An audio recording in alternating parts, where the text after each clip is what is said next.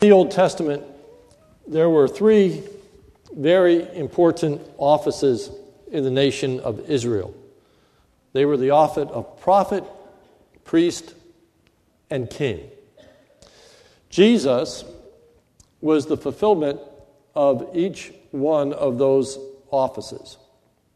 He was a prophet, even as referred to in our text in Matthew 21:11. The crowd said, "This is the prophet Jesus from Nazareth of Galilee." As a prophet, he spoke and taught the Word of God. Jesus was also a priest, but he was unique in his priesthood, for he did not offer up sacrifices for himself. He offered up sacrifices for others. Not sacrifices that were to be continuous year in and year out, but a sacrifice that was made once for all when he sacrificed himself upon the cross. In Matthew chapter 20, verse 28, it says, "Even as the Son of Man came not to be served, but to serve and give his life a ransom for many." And then thirdly, Jesus was not merely a prophet nor a priest, but he also was a king. Matthew 19:28, Jesus said to them, "Truly, truly, I say to you, in the new world, when the Son of Man will sit on his glorious throne, you who have followed me will also sit on 12 thrones, judging the 12 tribes of Israel." It's in that context that we have the triumphal entry.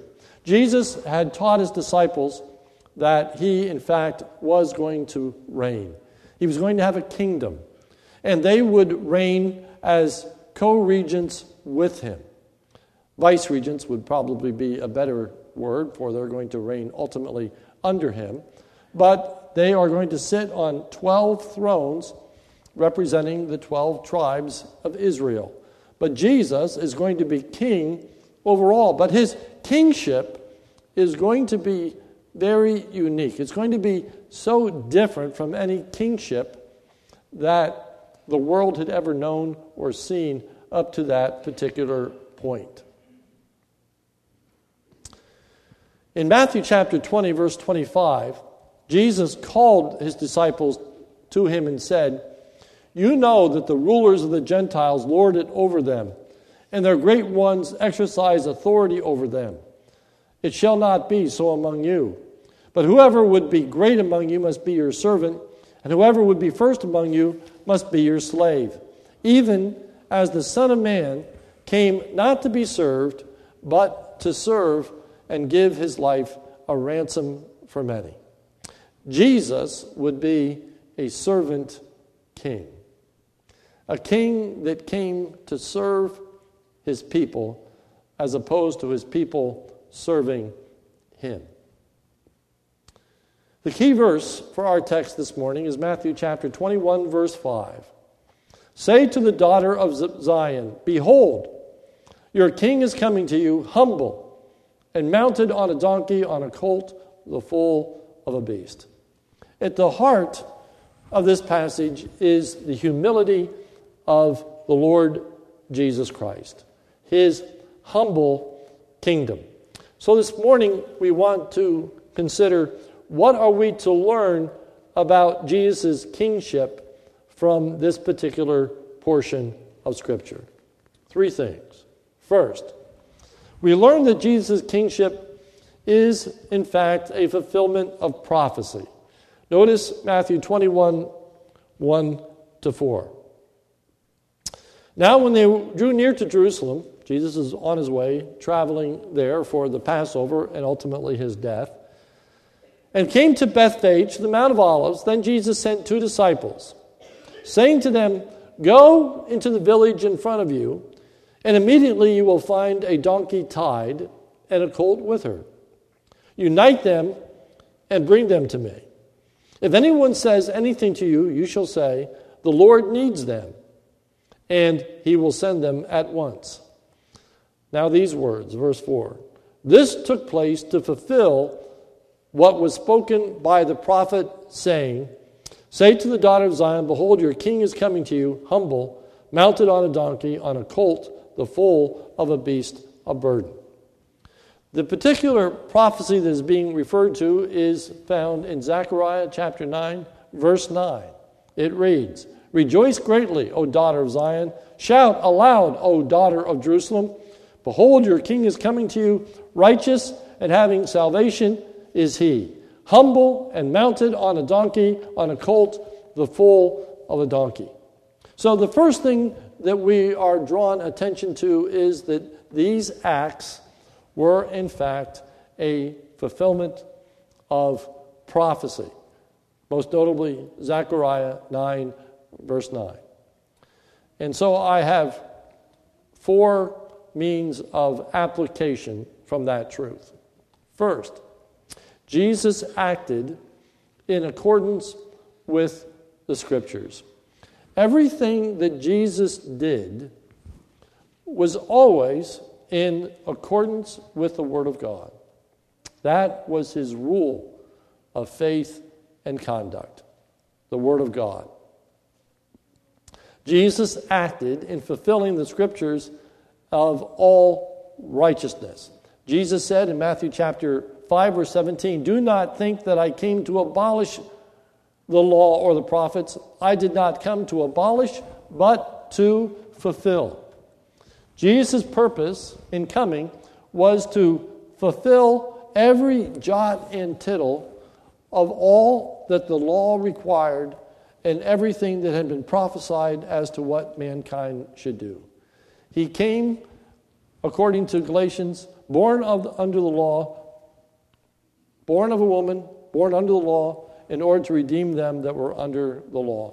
Jesus came to fulfill, to complete, to live by all the commandments of Scripture and to complete everything that was prophesied of the prophets. And nothing will be abolished. All will take place. Jesus will not fail in the smallest detail of all that the Father has given him to do. Matthew 5:18. "Truly I say unto you, until heaven and earth pass away, not the smallest letter or stroke shall pass away from the law until all is accomplished." Nothing will be overlooked. So this seemingly insignificant event, that Jesus is riding upon a donkey. But it's not even that he's riding upon a donkey. He's riding upon a colt. A colt. An unbroken donkey. An unbroken donkey. A donkey that has never been used. Jesus is riding on. That's kind of remarkable in and of itself. Usually it doesn't go well the first time you sit on an animal that hasn't been broken. The first ride isn't the most pleasant ride. Usually the animal rears and kicks and does everything. Now, a donkey's a little different than a bronco. A donkey doesn't have a tendency to rear on its rear feet the way a bronco does it, in the way in which you see the movies out west and they are training the broncos. A donkey doesn't usually act in that particular way. It doesn't usually tend to rear up, but donkeys tend to buck like crazy. They kick, though. They have a tendency to lift their rear end and to try to kick and try to get the rider off their back. Jesus, in his kingly authority, has authority over all things, even the animal creation. And so he comes riding on the foal and unbroken donkey. Even that is remarkable. It's a fulfillment of Scripture right down to the minutest detail. But the other thing that we should see is Jesus took the donkey only in order to fulfill the prophecy concerning himself. Notice again our text, Matthew 21, starting at verse 1. "Now when they drew near to Jerusalem and came to Bethphage to the Mount of Olives, then Jesus sent 2 disciples, saying to them, "Go into the village in front of you, and immediately you will find a donkey tied and a colt with her. Unite them and bring them to me. If anyone says anything to you, you will say," and now notice this statement, "The Lord needs them." The Lord needs them. Why? Why does Jesus need this colt and its mother?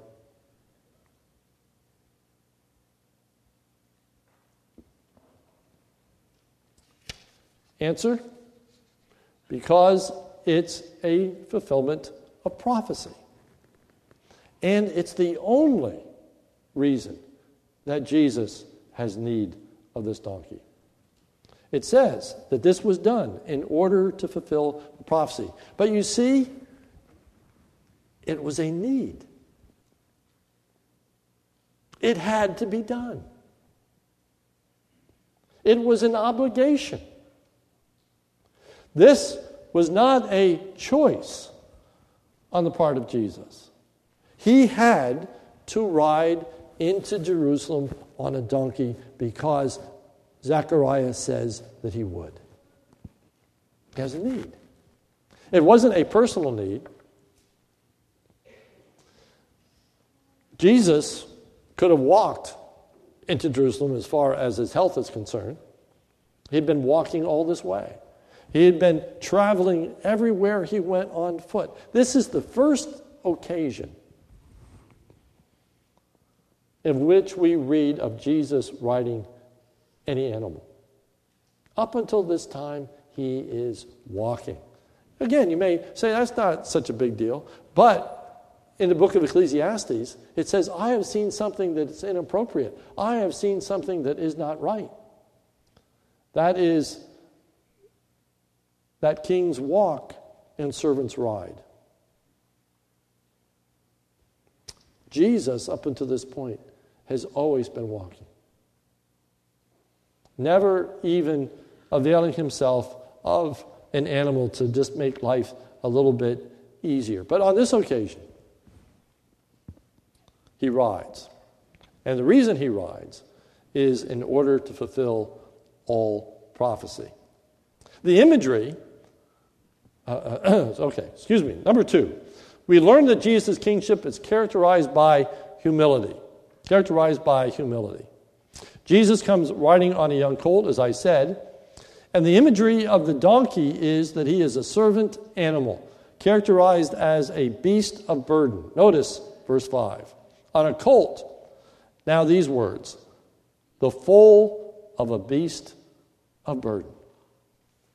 The foal of a beast of burden. Again, the accuracy. The foal at this point was not a beast of burden. The colt still hadn't been broken. But a donkey in general is a beast of burden. It was the offspring of a beast of burden. When you think about a donkey, what are you to think about?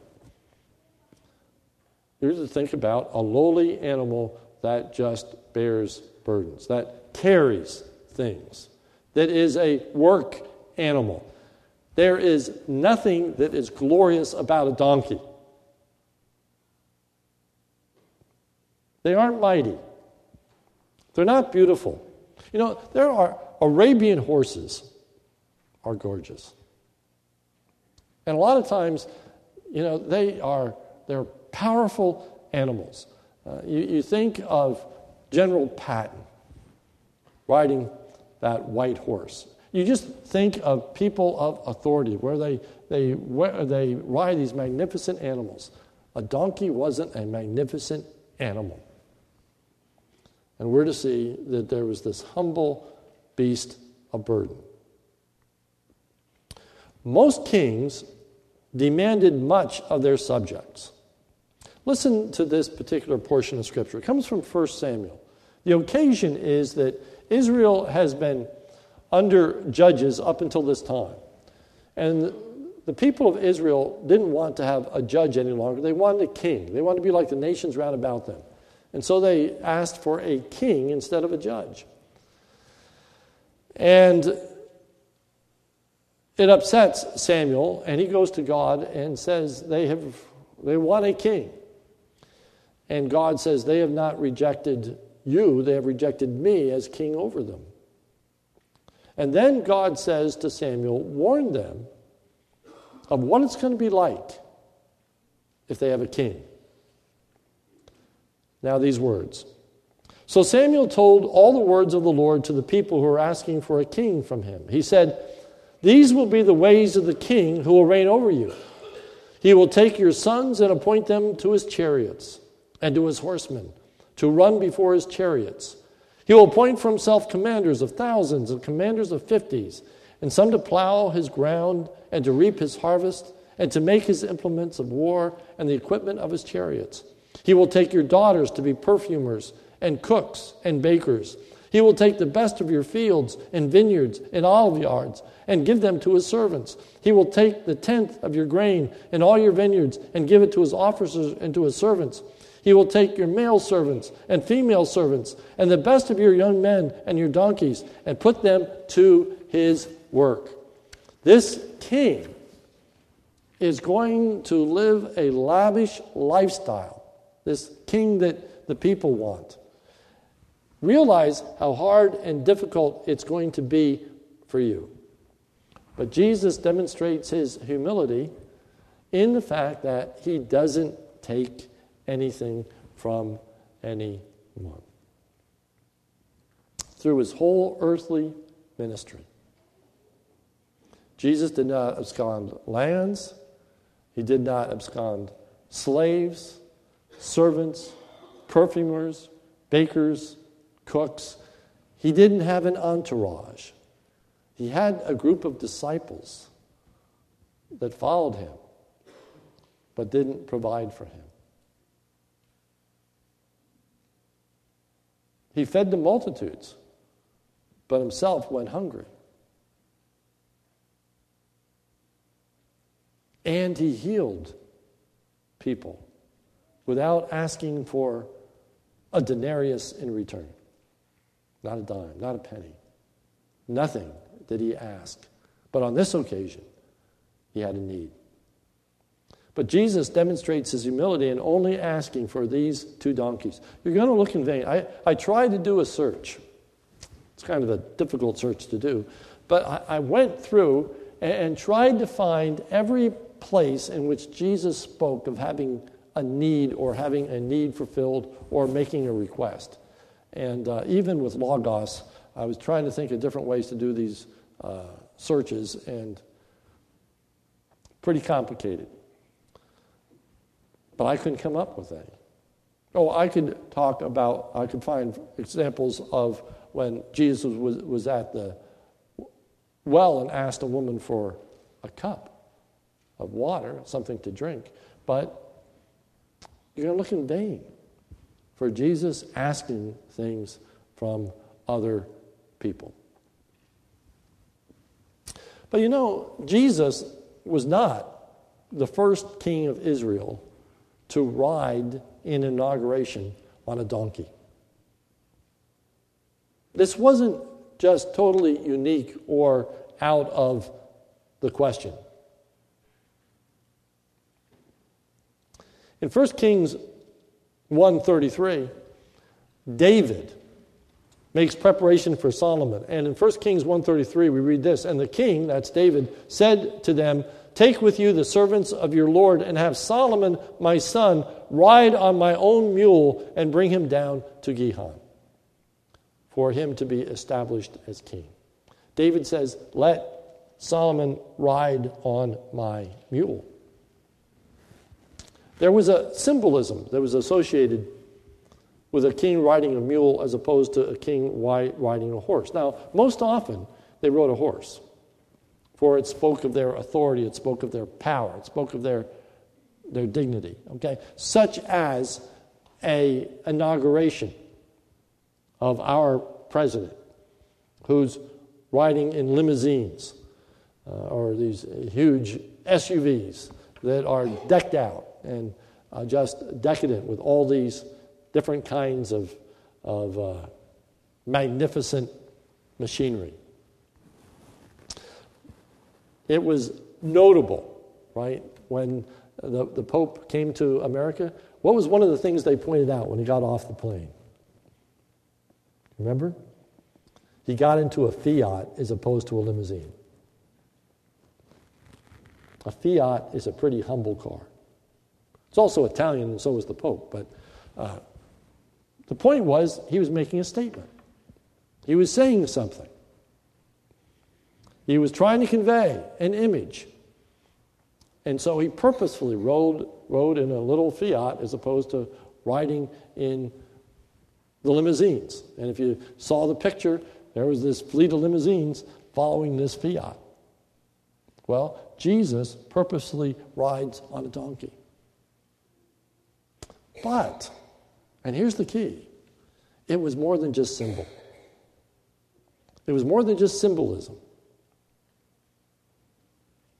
It was more than just a play for the crowds. This was more than just a photo op. You know, a photo op is that staged event for the cameras. You know, it's like a president going to a soup kitchen on Thanksgiving Day, ladling out some soup. Okay, that's a photo op. That's the one time you're going to see the president in a soup kitchen ladling out. He's not there every day. He's not going to be serving in that way. It's a photo op. It's an opportunity to get a glimpse of something that doesn't really represent reality. This wasn't a photo op. Solomon's riding into the city was a photo op. For Solomon was not a humble king. Solomon did not take upon him the attitude that he was there to serve the people and the people were there to serve him. For we read this account in 1 Kings chapter 12. Solomon's reign is over. His son is going to reign in his stead. And when Rehoboam stands up, the people say this: "Your father made our yoke hard. Now therefore lighten the hard service of your father and his heavy yoke which he put upon us, and we will serve you." Then he said, "Depart from me for 3 days and I'll think about it." But they said, "Don't be like your father Solomon. He put a hard yoke upon us." Taxes were out of the roof during the time of Solomon. You know, Solomon was incredibly wealthy. Scripture says that in his day, silver was nothing. They didn't bother even counting silver because he had so much gold. And in all the wealth that Solomon had, and the magnificent house that he built for himself, in everything that God had given to him, Solomon still wasn't content. And the people were taxed and burdened so that Solomon could even live a more magnificent lifestyle than he was already living. Rehoboam's response was this: "My father made your yoke heavy, but I will add to your yoke. My father disciplined you with whips. I will discipline you with scorpions. You think you had it tough under my father's regime. Wait till you see what I'm like. Don't you dare rebel against me." We can't help but note the contrast with Jesus' words. Jesus said this: "Come to me, all you who are weary and heavy laden, and I will give you rest. Take my yoke upon you and learn of me, for I am gentle and humble in heart, and you shall find rest for your souls. For my yoke is easy, my burden is light." Notice the contrast. Notice the words. I am humble in heart. Therefore, my yoke is easy. Solomon rode into Jerusalem on a donkey, but his heart was not humble. And the yoke upon the people was not light. This isn't just a photo op.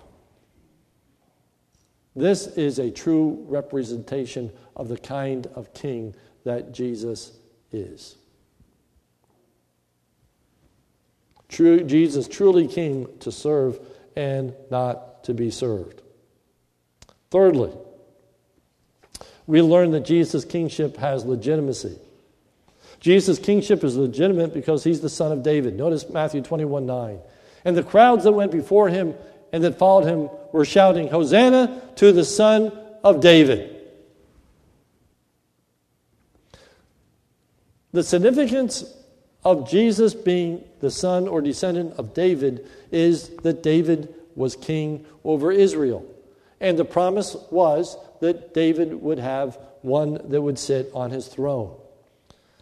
When the angel announced to Mary that she was going to have a child, that great Christmas message concerning the birth of the Lord Jesus says this, and the angel said to her, Do not be afraid, Mary, for you have found favor with God. And behold, you will conceive in your womb and bear a son.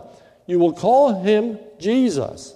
He will be great and be called the Son of the Most High. And the Lord God will give him the throne of his father David. God would give to Jesus the throne of David. His kingdom is legitimate because he's the son of David. Secondly, Jesus' kingship is legitimate because he comes in the name or the authority of God. Notice Matthew 21, verse 9. And the crowds that went before him and that followed him were shouting, Hosanna to the Son of David. Now this, blessed is he who comes in the name of the Lord. That phrase, in the name of the Lord, means in the authority of the Lord. To pray in the name of the Lord Jesus doesn't simply say that you are praying Jesus. It's you are praying in the authority of Jesus. Praying in his name, praying in his authority. For example, remember the old gangster movies? You know, the 1930s, 1940 movies, and these black cars, and they're flashing through the streets of New York City and around these old brownstone buildings, and there's these gangsters, right, and they're outside hanging off on the boards and so on, shooting their Tommy guns, and the coppers are right behind them, and they get out of their black cars and they run up the steps, and the coppers run up after them, and they run into and barricade themselves behind a door, and they pound on the door and they say, open up in the name of the law, all right? Meaning in the authority of the law, in the authority that the law gives me. Open this door, or it's not going to go well for you. Well, to come in the name of the Lord is to come in his authority. Jesus came in God's authority. It was God's will. It was God's purpose. God established him as king, even as Luke 1:32 says. And the Lord will give him the throne of his father David. That's significant. For we're going to move on and find out that the priests think that this is totally inappropriate, what's taking place. It's not. It's legitimate. He is the son of David, and he's coming in the authority of God. And then lastly, Jesus' kingship is legitimate because it brings honor and glory to God the Father. Notice verse 29, where it says, Blessed is he who comes in the name of the Lord, Hosanna in the highest.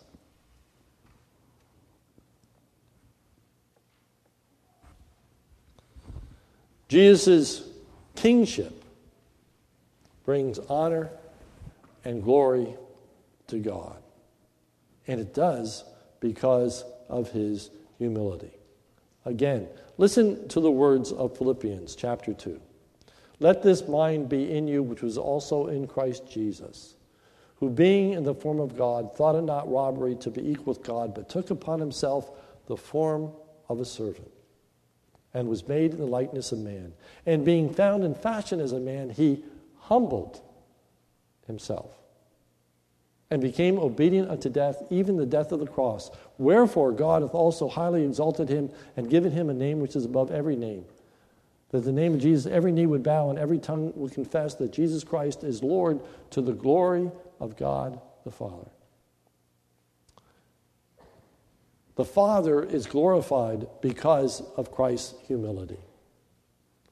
That humility is seen in humbling himself, in being totally obedient to God the Father in all things. He humbled himself and became obedient even to the point of death, even the death on the cross, because he was a servant king. Thus, his kingship is legitimate. So, conclusion. First, Jesus' kingship is a fulfillment of prophecy.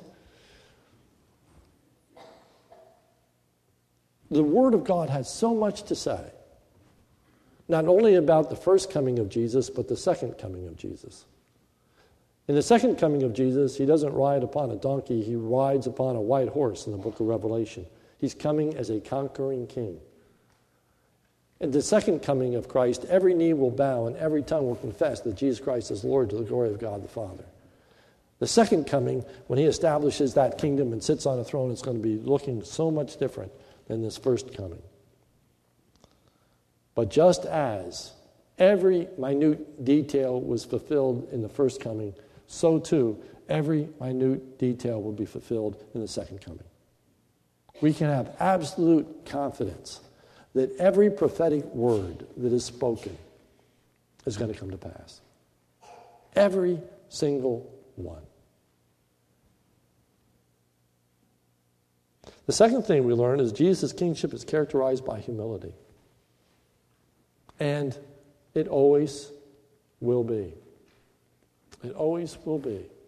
Jesus, the humble servant. Again, not just a photo op. It's going to be just a few days from now that Jesus is going to be eating the last meal with his disciples. No one washes Jesus' feet. Not one of them wants to humble themselves and take the role that normally a child or a servant would take in order to wash the guests' feet. Everyone's sitting around wondering who is going to be the one that ultimately washes the feet. Jesus washes the disciples' feet, even as he's going to the cross. The humility of Jesus. Today, that Jesus allows his name to be taken in vain. That Jesus allows his goodness to be questioned. That Jesus allows people to reject the offer of salvation repeatedly, and then later come to a place of repentance, and he accepts them and he welcomes them. That humility, that graciousness is absolutely amazing. That Jesus cares for people, and not just the born again, but for all people. That he is long-suffering, gracious, and allows his name to be dishonored and abused. Thirdly, Jesus' kingship is legitimate. It's right. It's appropriate. It's prophesied. He deserves it. He's the son of David. It's been given to him by God the Father. And he's deserving of it because of the kind of king that he is. The righteous king, the holy king, the good king. And so he will be exalted. And so I invite you this morning to acknowledge his kingship in your own life. his kingship in your own life. He deserves to be king. There is an interesting play in Matthew chapter 21. I invite you to look with me.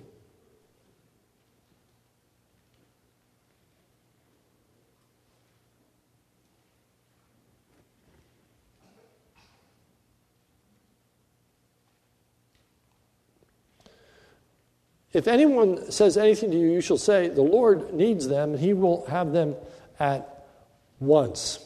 Okay, and I made a great statement there about need and so on. But there is an interesting play on words where it says the Lord has need. Okay, that word to have is a word of ownership. It's a word of ownership. Now, when we look to the parallel passages, we find that there is a statement concerning the person who owns the donkeys. So, who owns them? Jesus or the man? And I found one commentator, most don't even deal with it. But when I was translating this passage, I just looked at that and I'm saying, what? That's really an amazing thought. I'm trying to think through this. And I found one commentator that said that Jesus must have made an arrangement with this man ahead of time, knew that they were going to be there, had bought and paid for them, et cetera, and now says he's time to pick them up. I don't think any of that happened. Okay? What I think is going on here is this a simple statement. That a king had the right of domain. A king could demand property. He could tax it, if you will. There was no parliament. There was no one to go through. If he wanted it, it was his. He had that kind of authority. Not exactly the same, but the whole aspect of eminent domain that's being discussed so much right now, and that that city governments can take over people's individual properties if it's for the good of the city or the township or whatever the particular place is. If they want to build a road, they can take your property if they want to. If you're not willing to sell it, ultimately they can take it. Eminent domain. Jesus had the right to these animals. They belong to him. He's king. And so he says, I have use for these. These mine. If anyone says anything, just tell them. Tell them the Lord. Tell them the master. Tell them the owner has need of them. Okay? Jesus gives us everything that we have. Oftentimes we think about giving a tithe to him, giving 10%. In reality, he owes it all.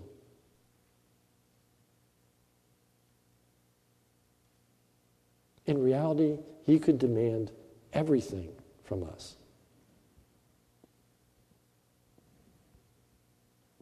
Just think of what he doesn't take from us.